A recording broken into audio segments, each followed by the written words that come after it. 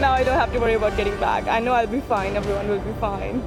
Post-pandemic travel takes off. The reaction from air passengers on the first full day without COVID restrictions. Breaking news, a new wildfire too close for comfort. What it says about dry conditions with much of BC experiencing drought. And revealing the grisly truth. Very good. They were terrible. The documentary premiere of Vancouver's failed NBA team and a reunion of the key players later. You're watching Global BC. This is Global News Hour at 6.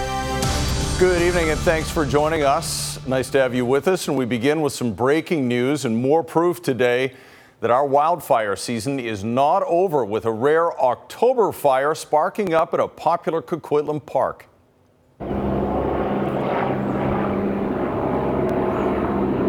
You can see the helicopter crew at work from the BC Wildfire Service helping Coquitlam Fire and Rescue firefighters and Metro Vancouver crews trying to contain a wildfire that broke out at a lookout at the top of a hiking area in Minikata Regional Park just before noon. Metro Vancouver Regional District Emergency Services posted on social media that crews got the fire under control within a couple of hours, but there is still heavy smoke in the area and it has not been extinguished. The park has been closed because of the fire. The BC Wildfire Service says there are 168 active wildfires in BC right now. 25 of them sparked in just the past week alone. The cause of the Minikata fire is still under investigation. We'll keep an eye on it for you and provide any further updates if necessary. And the Port Alberni Fire Department posted this video of a brush fire that broke out this afternoon behind a store in the 3400 block of Johnston Road. No structures were threatened and crews managed to put it out pretty quickly. No word on what sparked that fire, but the superintendent of BC Wildfire's Predictive Services Unit says that this year's fire season obviously is not over, with temperatures 5 to 8 degrees above normal for this time of year and a lack of rain in many parts of the province. We'll have more on the drought conditions a little later in the weathercast on the News Hour. Well, today is the first full day without COVID travel restrictions at the Canadian border. No more mask requirement, vaccine declarations, random testing, or isolating, and the ArriveCan app is now optional. Travis Prasad shows us how travelers are responding. A slow go at the Pacific Highway border crossing on Saturday. How long have you been in line? Almost 45 minutes, I think. Oh, yeah, great. And we're off to a jazz festival in Bellingham, so we're sort of counting the minutes, but we've got another hour. The border, a popular place to be thanks to travel restrictions being lifted. Well, I think it's great, but it adds for more traffic. As of Friday night, quarantine and isolation requirements are gone. You don't need to show proof of vaccination, and filling out the ArriveCan app before returning to Canada is no longer mandatory. A lot of local government officials and certainly businesses have been pushing really hard and advocating for this requirement to go away. So I don't think it will be missed by many. For air travelers, pre- and post-flight COVID tests have stopped, and masks are recommended but not required at airports or on flights. Europe and the U.S. dropped them months ago, but at YVR, reaction seems to be split down the middle. It's fun not to have to wear a mask and get to see people and smiles and all of those things. Well, I think to each his own. We're lucky enough that we have choices, but we've got a long vacation coming, so we're just taking our precautions ahead of time. It doesn't hurt us to take a little extra care. The federal government says 38 million people have crossed into Canada this year. That's double the amount of visitors in 2021. Still, land border crossings are at just 60% of pre-pandemic levels. Experts predict the number will climb, just not overnight. Because news doesn't necessarily travel very quickly. People have changed their habits. So I think we'll see a slow return. But I wouldn't be surprised if this weekend we do see a little bit of a spike. As the last set of pandemic restrictions comes to an end. Travis Prasad, Global News. For the past 2.5 years, Vancouver business owners and operators have been plagued with crime and street disorder. Police say commercial break-and-enters with broken glass and mischief are up 64% since 2019. And Global News has now learned one of the suspects in a recent window-smashing rampage is a career criminal from Alberta with a history of violence. Kristen Robinson reports.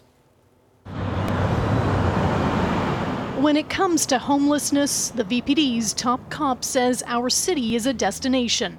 The weather is much milder here. There's a lot of supports here in Vancouver, and we are a magnet for the entire country. We see the great migration west, and many times they're bringing social issues with them. Global News has learned the suspect accused of smashing several windows with a brick, causing almost $70,000 in damage to this TD Bank last month, is a convicted killer from Alberta. 48-year-old Curtis George McCallum's criminal history dates back to 1992 in Edmonton, where in 2009 he was sentenced to 9 years in prison for manslaughter and aggravated assault in the Christmas Eve 2006 killing of his aunt and the stabbing of her common-law husband. It is very terrifying for everyone in the neighborhood to know that individuals such as this are out and about. Clothing store owner Shelley Clausen says she and her staff are already battling broken windows and chasing down suspects to retrieve stolen items.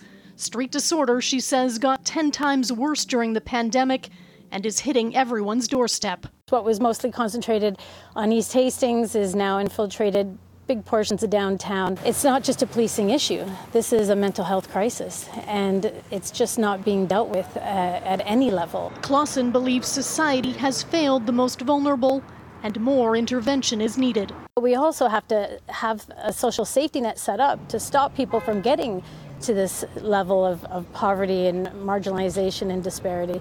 And that's where we failed. While on statutory release from prison in 2013, McCallum was wanted for being at large. According to the Edmonton Sun, he turned himself in days later. McCallum was charged with break and enter and assaulting a woman in 2015, then accused of assaulting another woman with a weapon a year later, before he was convicted of assault with a weapon in West Kelowna in 2019. McCallum is now out of custody and charged with mischief over $5,000 in Vancouver. Kristen Robinson, Global News. And there's more. The hostel and guest house properties next door to Clausen's Richard Street Boutique are also dealing with street disorder. Last Sunday morning, staff called 911 to report two men passing what appeared to be a rifle back and forth in the alley. The VPD responded and discovered the weapon was a long-barreled BB gun. It was seized, and police say the men involved were cooperative. Now to another renewed call for increased public safety measures in Vancouver, and it comes after a Vancouver business owner tried to stop a thief only to be assaulted for her efforts. Julia Foy has more. First responders raced to a clothing store near Helmeken and Howe Friday afternoon after the owner was attacked in the middle of the afternoon. Vancouver police say a man entered the store, attempted to steal something, and then bear sprayed the owner when she tried to stop him. After assaulting the owner, a woman in her 50s, the suspect stole clothing and fled. The woman told Global News she had only opened her store 3 months ago, and it had recently been targeted by vandals who shattered windows and threw verbal abuse at her.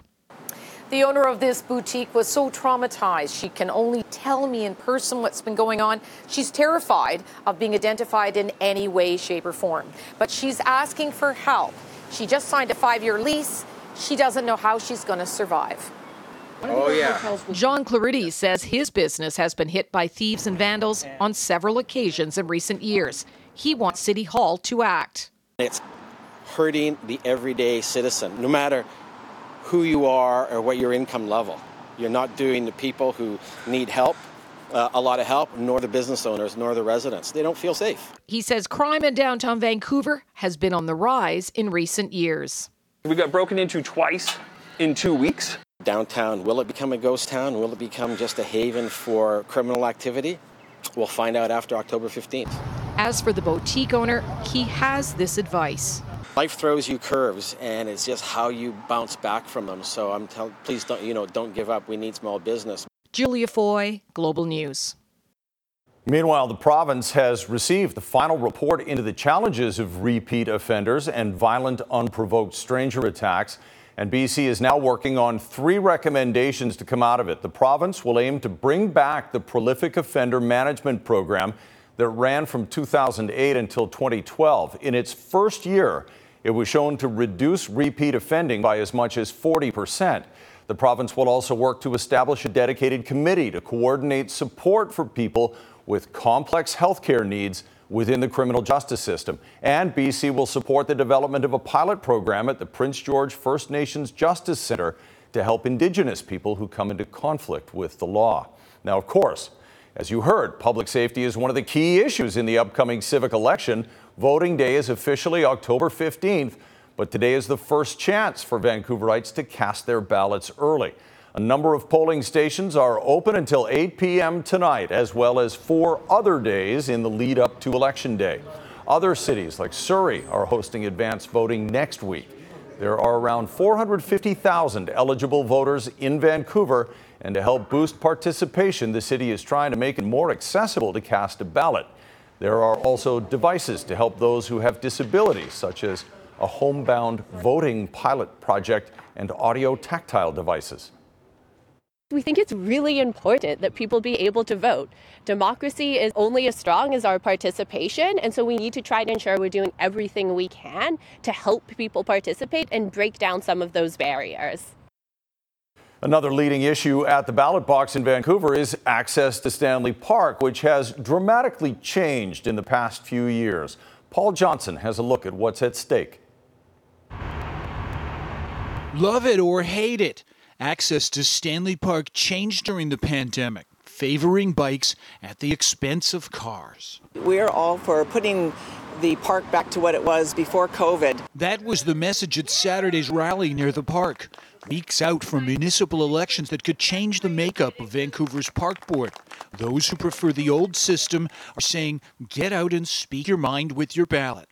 Colleen Hardwick is running for mayor with Team for a Livable Vancouver. When the pandemic started, we took a lot of restrictions on access that have affected certain people, especially people with disabilities, seniors, parents with small children, people generally with mobility issues. Backing Hardwick up on that point was Caitlin Anderson, who said many with disabilities felt they weren't consulted adequately before the park board made its changes. We want to be part of the decision making. We want to be part of the consultation about something that will very greatly affect us. No one from the park board got back to us in time for this story. And of the city's other mayoral candidates, Ken Sims, ABC Vancouver, told Global News that restricting cars has made the park less accessible. They favor a plan that would accommodate both bikes and cars. But as politicians are pushing for something decisive on the issue in this month's election, a spokesman for Vancouver's Hub Cycling Advocacy Group suggested waiting for the results of a study that's currently underway would be his preference, instead of upending a setup that he says has been largely successful so far. In Stanley Park, Paul Johnson, Global News. Some more breaking news for you right now, and again, it involves fire. Firefighters in North Langley Township are battling an industrial fire. A thick plume of smoke can be seen in the 20300 block of 102B Avenue, just east of the Golden Ears Bridge on the south side of the Fraser River. This fire broke out shortly after 5 o'clock this afternoon. The area is home to several recycling facilities, and it's believed a pile of wood waste is burning and possibly a building right next to it. Any further updates, again, we'll bring them to you. Right now, though, Vancouver police are investigating a serious multi-vehicle crash early this morning on Knight Street near 51st Avenue, where the suspect driver allegedly fled the scene. Vancouver police say just before 3 a.m., a Range Rover traveling south on Knight Street rear-ended a vehicle, which then hit a parked car and knocked down a street light. Police say the driver of the Range Rover ran away as the vehicle rolled to a stop. One person was taken to hospital. His injuries are said to be non-life-threatening. Vancouver police are investigating whether impairment contributed to the crash. VPD add they've seized video of the collision, and they have a pretty good idea of who the suspect driver is. A longtime Vancouver activist known as a downtown east side and Chinatown advocate has died. Sid Chow Tan, a founding director of the Head Tax Families Society of Canada, is being remembered for dedicating his life to helping others in need and standing up for those who didn't have a voice. Tan fought for redress over the systemic discrimination Chinese Canadians faced after his own grandfather paid the head tax. Tan also fought against gentrification in the downtown east side and pushed for affordable housing. He died peacefully at home last Monday. Tan was 73 years old. His children are planning a celebration of life for December at the Carnegie Centre Theatre. Up next, Vancouver's Rally for Freedom.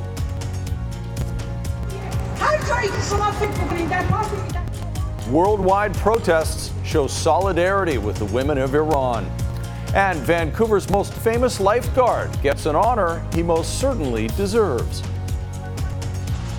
Tens of thousands of people are taking to the streets of cities around the world to stand in solidarity with women and men in Iran. They've been protesting for weeks after the death of a young woman arrested by that country's morality police. And again, one of the biggest rallies in BC taking place today in Vancouver. Global's Nagar Mojtahedi joins us now with all the details from down there. Nagar, lots of emotion today. Definitely, Chris. And there's still a large crowd gathering here this evening at the Vancouver Art Gallery. But earlier this afternoon, tens of thousands of people, hand in hand, formed a human chain from Stanley Park all the way to the Vancouver Art Gallery. They chanted, "Women, Life, Freedom," which has become the unofficial slogan of this movement after the death of 22-year-old Mahsa Amini. Vancouver is one of 153 cities across the globe taking part in this human chain event. It was actually called upon initially by Hamid Esmailian, whose wife and daughter were killed when the IRGC shot down Ukraine Airlines Flight 752 on January 8, 2020. Now, protesters here are showing their solidarity with the people of Iran and are calling for regime change. We actually spoke with the husband of Ned Agha Sultan, who was shot and killed by the regime in protests in 2009. Here's what he and other protesters had to say today. My heart is very heavy and warm. I'm very proud that I can see so many people here get together against Islamic regime. They're fighting for much more freedom. Basically, there's so many ridiculous stuff that are not okay for Iranians to do, such as even owning a dog, for women to sing, or for women to have abortion, to get divorced without their husband's permission, or to even travel without their husband's permission. But that's not only alone for women. Men are also kind of confined in this because they're not allowed to be queer in Iran. They're not allowed to party. They're not allowed to drink alcohol. Basically, there's no freedom to have any fun or just live life there. Now, Chris, protesters in Iran are also forming human chains, but for a very different reason. They say they're trying to protect themselves from security forces. And now we're learning from Amnesty International that there are leaked documents that show the Iranian regime has ordered its army to brutally crack down protesters in Iran. So far, we're hearing reports that at least 83 people have been killed in this past week alone. Chris? All right, it's a story that is not going away, that's for sure. Nagar, thank you very much. More now on the growing worldwide pressure on Iran as many communities across the country and around the world show their solidarity. Tom Vernon has that part of the story. We will not be victimized! They came in waves, holding flags and banners. Thousands of Iranian Canadians and supporters took to the streets of Toronto to honor Mahsa Amini and to demand justice in the young woman's death. Our main aim today is to echo the voice of the people of Iran who have been resisting, not only resisting, but fighting back the brutal regime of Iran. It was just over 2 weeks ago the 22-year-old Amini died after being taken into custody by Iranian authorities, allegedly for wearing her hijab too loosely. Her family says she was severely beaten. Iranian police deny the charge. They say she died of a heart attack. For 15 days, Iranians have taken to the streets, women defying the regime by waving their hijabs in the air. It's very important for people to see for how many years people have been fighting for very basic rights. Dr. Kathy Ranavardi is involved in the Vancouver rally, a movement she hopes will grab the attention of all Canadians and force politicians here to act. We are together, we're angry, We want our rights, and we will continue. This has become an international movement. In Madrid, Spain, this woman cut her hair in solidarity with the women of Iran. All of them are important to me, and this is the symbol of that. Huge crowds also gathered in Paris, waving flags and holding signs that included phrases like standing together against the barbarians. In London, they chanted Mahsa Amini's name and demanded the government there take action. I'm demonstrating for freedom of women in Iran. Prime Minister Justin Trudeau and the Biden administration in the United States have each announced sanctions will be put in place, including against Iran's morality police, although the exact details of the sanctions have been scarce. In 150 communities around the world, women and men gathered to march to demand justice, hopeful that this time the world will hear their call and change will come for those standing up in Iran. I'm angry and inspired and hopeful and frustrated all at the same time. Tom Vernon, Global News, Edmonton. Coming up, 72 hours after Ian swept through, people are still being rescued. We shouldn't be alive right now with that storm. Widespread devastation from Florida all the way to North Carolina and the challenge to rebuild next. Also, early research reveals what might be a troubling link between COVID and diabetes in children. 3 days after Hurricane Ian slammed into Florida's Gulf Coast as a Category 4 storm, its aftermath now stretches all the way up to the Carolinas and beyond. NBC's Wendy Woolfolk has more on the trail of destruction and heartache Ian left behind. The cleanup and aftermath of Hurricane Ian's second U.S. landfall along the Carolina coast. There it goes! On Friday, the Cat 1 storm washing away this pier in North Myrtle Beach and leaving many areas underwater. But this coast escaped the worst. There is damage, there's some heartbreak, there's work to be done, but all in all, it is a good story, another good story for South Carolina. Where it's not a good story, some 700 miles away, where the destruction remains incomprehensible. It's like a war zone right now. Yep. The whole island. The devastation's unbelievable. 72 hours after Ian slammed the southwest Florida coast as a massive Cat 4 hurricane, crews are still rescuing survivors in the hardest hit areas like Sanibel Island. We shouldn't be alive right now. We shouldn't be alive right now with that storm. This is the power of that storm. Power that tossed boats like toys on Fort Myers Beach. This satellite image shows how the storm has changed the coastline forever. A coastline where the cleanup has already started. I've seen a lot of resilience in this community of people that want to pick themselves up and they want to get their communities back on their feet. Resilience and thanks. Just gratitude. Just nothing but gratitude that we're here and for all that the people out there are doing. Doing what will be a long and difficult road to recovery. Wendy Woolfolk, NBC News, Pawleys Island, South Carolina.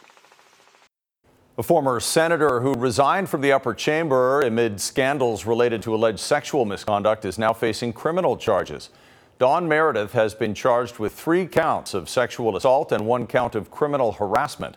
Ottawa police say the alleged incidents took place in 2013 and 2014 and were reported by an adult woman. Meredith was appointed to Senate by former Prime Minister Stephen Harper in 2010. He resigned in 2017 after the Ethics Committee recommended he be expelled for using his position to pursue a sexual relationship with a teen girl. A second investigation released in 2019 found he had repeatedly bullied and intimidated his staff, as well as touched and kissed some of them. Meredith has been released by police on a promise to appear in court. In Health Matters tonight, the U.S. Center for Disease Control says at-risk people who received a single dose of the monkeypox vaccine appear to be significantly less likely to get sick from the disease. Over the summer, the CDC tracked unvaccinated people who were eligible for the vaccine but did not get one. Public health officials found they were 14 times more likely to become infected compared to those who got 1 shot. Officials are still urging at-risk individuals to get a second dose for full protection. The disease is spread through close person-to-person contact. So far in Western countries, the virus has primarily been spread among men who have sex with infected men. And we are learning children who've been infected with COVID-19 show a substantially higher risk of developing type 1 diabetes. A study published in JAMA Network Open tracked more than 1 million patients 18 years old and younger. Researchers found a 72% increase in new diagnoses of type 1 diabetes within 6 months of an infection. Experts say the findings do not prove that COVID-19 is to blame, but this latest study adds to a body of evidence linking the infection to heightened risks of various long-term health conditions. Still to come, uncovering the grisly truth. I think Vancouver fans were absolutely lied to. The new film from a Vancouver Grizzlies superfan and how she brought the team back together. You're watching Global News Hour at 6. An 800-kilometer bike ride ended this week with one final push to the BC Cancer Agency. The Cops for Cancer Tour de Coast arrived in Vancouver Thursday after 9 days touring the Lower Mainland, Sunshine Coast, and Sea to Sky region, raising money to fight childhood cancer. All of our hard work, all of those hill climbs were all for the kids. So the little bit of suffering that we have to do is nothing in comparison to what kids who are undergoing cancer treatment have to go through. So that definitely was in the back of our minds through each pedal stroke. We admit after 2.5 years of pandemic, it's been a tough go. But I tell you what, I'm elated to tell you that those men and women have pulled together. They've been fundraising all summer. They have now raised for $540,000 and counting. Donations to the Tour de Coast are still open through the Canadian Cancer Society website, cancer.ca. Please give it a visit and donate if you can. All right, we've got Yvonne Schell in, taking a look at the weather. We've got a couple of wildfires on the go. It's warm out there still for the first day of October. It's pretty unusual. Yeah, it still feels like summer. Thank you so much, Chris, and good evening, everyone. It's been spectacular in terms of the heat, but yes, we still have the drought. Now I'll have your fire danger rating coming up in just a moment. Beautiful out there, though, with the sunset this evening. Temperatures are currently sitting at 17, and we've got more of a northwesterly wind at 11 kilometers per hour. A few other spots across the province today. Lytton still getting up to 27, Kamloops climbing up to 26 in areas near Kelowna, with highs today up to 24 degrees. Metro Vancouver, we bumped up to 19. We're well above that average of 16, but not quite record-breaking. 22 on this day, and that was set back in 2008. Official sunset this evening, closer to 6:52. Overnight tonight, we will have some fog patches in the mix. We'll see it into the morning hours, and then we're back into some sunshine. Very similar to what we're seeing today, 20 away from the water up to 25, and with the humidex, it'll feel like 28. Still a blip in the forecast with that rainfall will be along the north coast. It'll taper off and then drying out for tomorrow. So great news. We will see a drying trend along the north coast, and it is dry for much of the central and southern half of the province into early next week. Upper level chart showing us that ridge still remaining quite strong in the coming days. It'll be dry towards the end of the week, potentially, and towards next weekend as well. A reminder, our drought levels for the province, though, sitting at extreme. We can see the red areas right along the south coast. Metro Vancouver, the island included within that, and our fire danger rating still sitting at anywhere between high, a few spots at extreme. We can see that in towards the northeastern corners of the province, so still be very diligent in the coming days. Temperature trend with the heat, though, we'll see that surge still leading in towards early next week, likely still into the low 20s and still well above the average for this time of the year. The northern half of the province, a nice break tomorrow, and as it dries out, we'll be up to 16 degrees. Central interior underneath the partly cloudy sky, much of the southern half of the province will still see those temperatures getting into the 20s. Thompson, Okanagan, 26, in areas near Whistler bumping up to 25. We could see some fog patches for much of the south coast. That'll be for the morning hours. It'll dissipate through the afternoon. Tomorrow it warms up. We will see the humidex closer to 28. Similar temperatures on Monday into early next week, and then a few clouds in the mix, but still very pleasant for our Wednesday, Thursday, with highs up to 19. Chris? Amazing. Sunshine keeps rolling on. Thanks very much. Not a bad time to get to the beach. Still, who would have thought on October the 1st? The Vancouver Heritage Foundation is honoring legendary lifeguard Joe Fortes. Seraphim Joe Fortes' story is one that resonates with our collective identity as Vancouverites. The Places That Matter program dedicated its 93rd plaque to the city's first lifeguard. Fortes spent more than 20 years as a Vancouver employee and became the first English Bay lifeguard in 1910. He's credited with saving at least 29 lives from drowning before he died in 1922.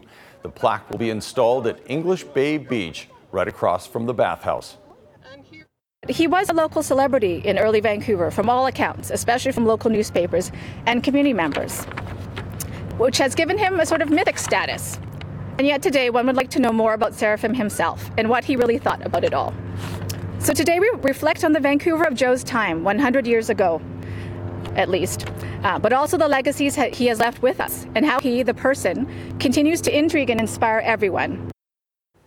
What would he say about the restaurant named after him today, too? Sure, he'd love the oysters. I bet he would, just like the rest of us. All right, Barry's in with a look ahead to sports. What do you got, Barry? Well, lots coming up. Canucks are just about to step on the ice in Seattle against the Kraken, so we'll tee that up for you and maybe show you an early goal if they have one. Whitecaps, well, they could be eliminated from the playoffs tonight if things don't go their way, so we'll tell you the scenarios there. And hey, how about the Lions last night? Looked really good. Vernon Adams Jr. and the team really bounced back after a bit of a stinker against the Stamps. We'll take a look back at their win over Ottawa. All right, look forward to all that. Thanks very much, Barry. Thanks, Yvonne. Also coming up, Clean Energy Expo in the Okanagan, showcasing electrifying ideas in building and transportation as the world embraces a green transition. From the stories we need to know to a look at what's happening right now around us. When BC needs to connect, BC turns to the source that brings us together. Global News Connect. Transitioning the world to a greener economy is a huge challenge, but many BC companies look at that as an opportunity. They were showcasing their ideas and inventions at the 4th annual Clean Energy Expo in Penticton today. Jaden Wozni shows us what he found. First Things First Okanagan is a nonprofit group that promotes climate change awareness with the goal of finding more clean energy solutions. The Clean Energy Expo is just another example of how they're working to achieve this objective. And of course, the most important thing is that we don't put carbon into the air. So as a result, we have to talk about the kind of energy that is as clean as possible. The expo, featuring a variety of different information booths, from solar energy to electric cars and bikes, and even a demonstration on how to make your home more energy efficient. If we look around the world now, we see what the problem is. And these hurricanes, these floods that they're having, the monsoon floods in Pakistan, our heat dome, it's unavoidable and undeniable that this is about climate change. Several car dealerships were also at the expo to show off the latest electric vehicle models. One car salesperson says that the majority of his customers are looking to ditch their gas-powered vehicle for an electric, even if it means a long wait. With the inventory shortage right now, it makes it a lot harder for them to get it, right? So people are even willing to put thousands of dollars on a deposit list, and when we get the vehicle in, we'll give them a call. But they're willing to wait up to 2 years, which is insane. One Kelowna businessman is selling these electric vehicle charging stations that can be installed into your home.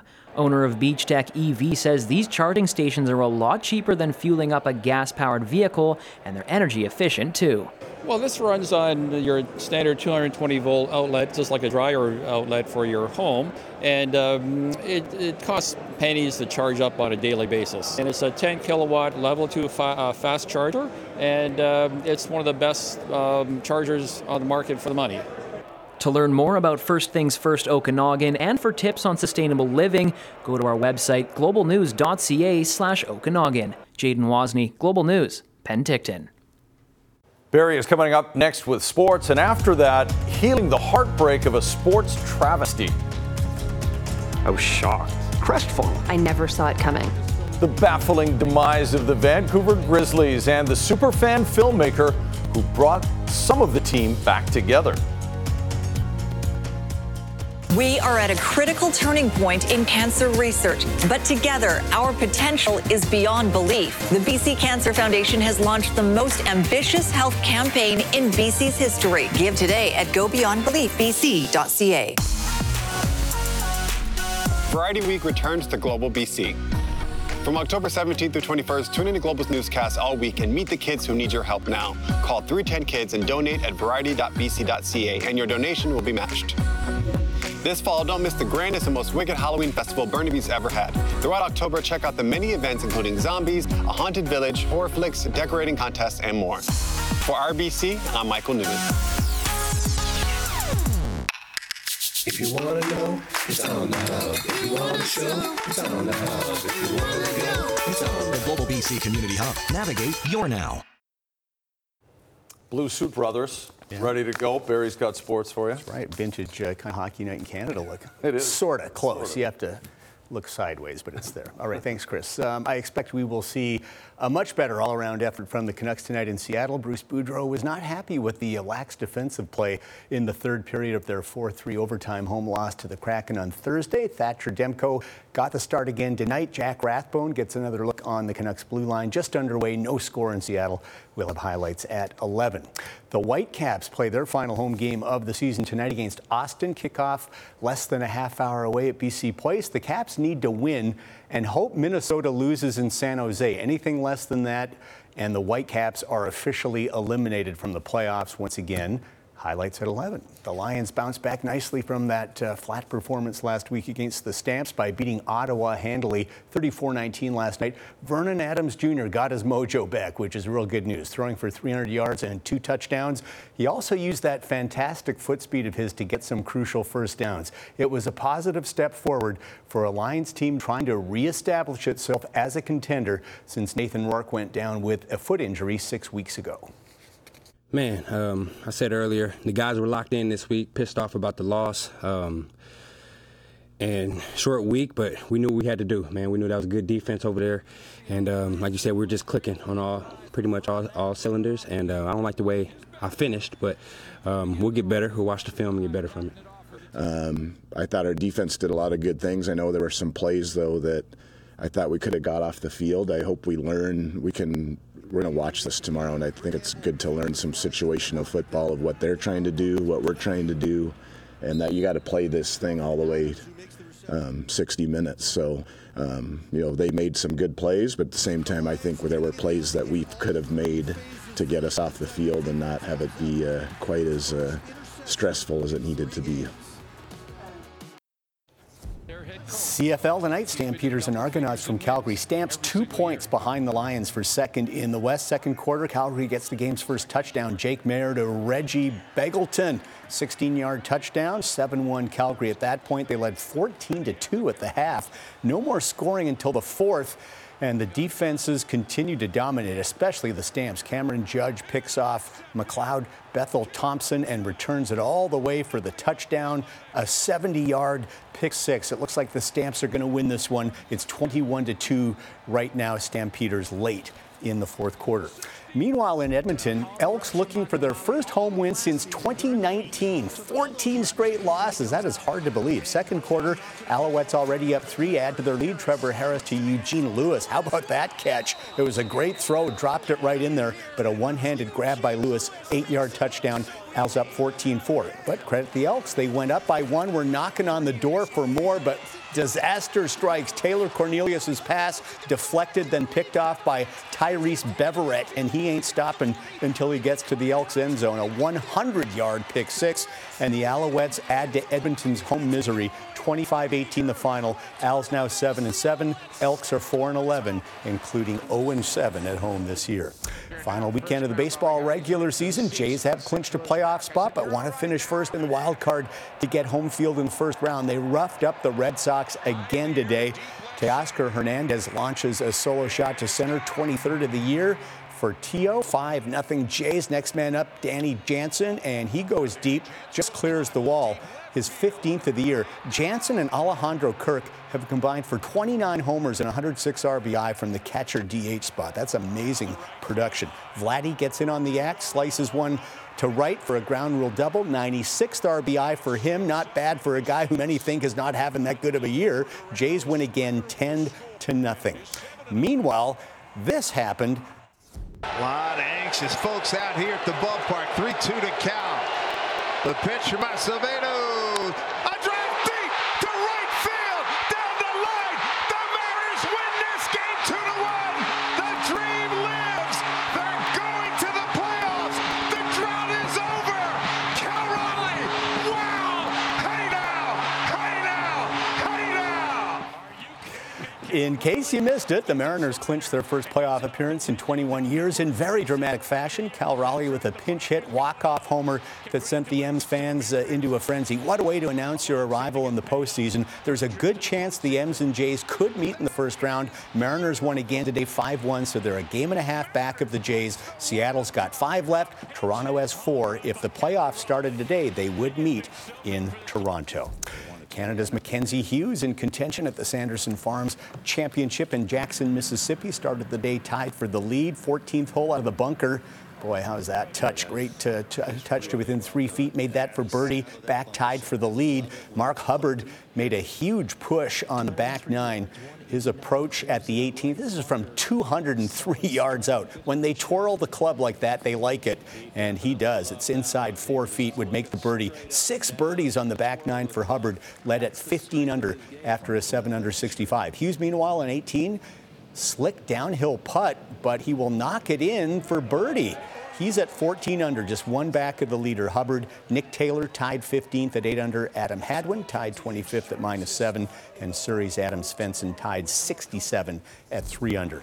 English Premiership, first place Arsenal against third place Tottenham Hotspur. Gunners come out gunning. Thomas Partey smashing one to the top of the net. 1-0 Arsenal, and now 2-1 Reds in the second half, and they seal it on a beautiful one from Granit Xhaka. Arsenal win 3-1. They're now 7-1 on the season, or 7-1 on the season, first place in the Premiership. Also today, Liverpool and Brighton. And Brighton's had a very bright start, actually 4 points more than struggling Liverpool. Brighton jumped out 2-0, but Roberto Firmino and Liverpool fight back. Firmino nets his second of the day. Liverpool tie it and then took the lead on an own goal, but Brighton not finished yet. 83rd minute, Leandro Trossard with his hat-trick goal, and Brighton and Hove Albion showing they are for real. 3-all tie today at Anfield. Brighton 4th place, Liverpool struggling in 9th.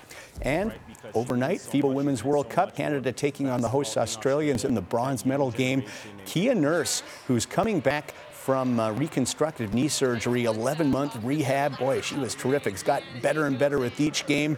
She had the drive there, banks it in, and then hits the 3. She had 19 first-half points, but Canada still trailed by 8 at the half. Unfortunately, Nurse couldn't score in the second half, and Canada just ran out of gas. The Aussies pulling away to win it, 95-65 to claim the bronze, but Canada's 4th-place finish, the best since 1986. The Americans beat China to win the gold.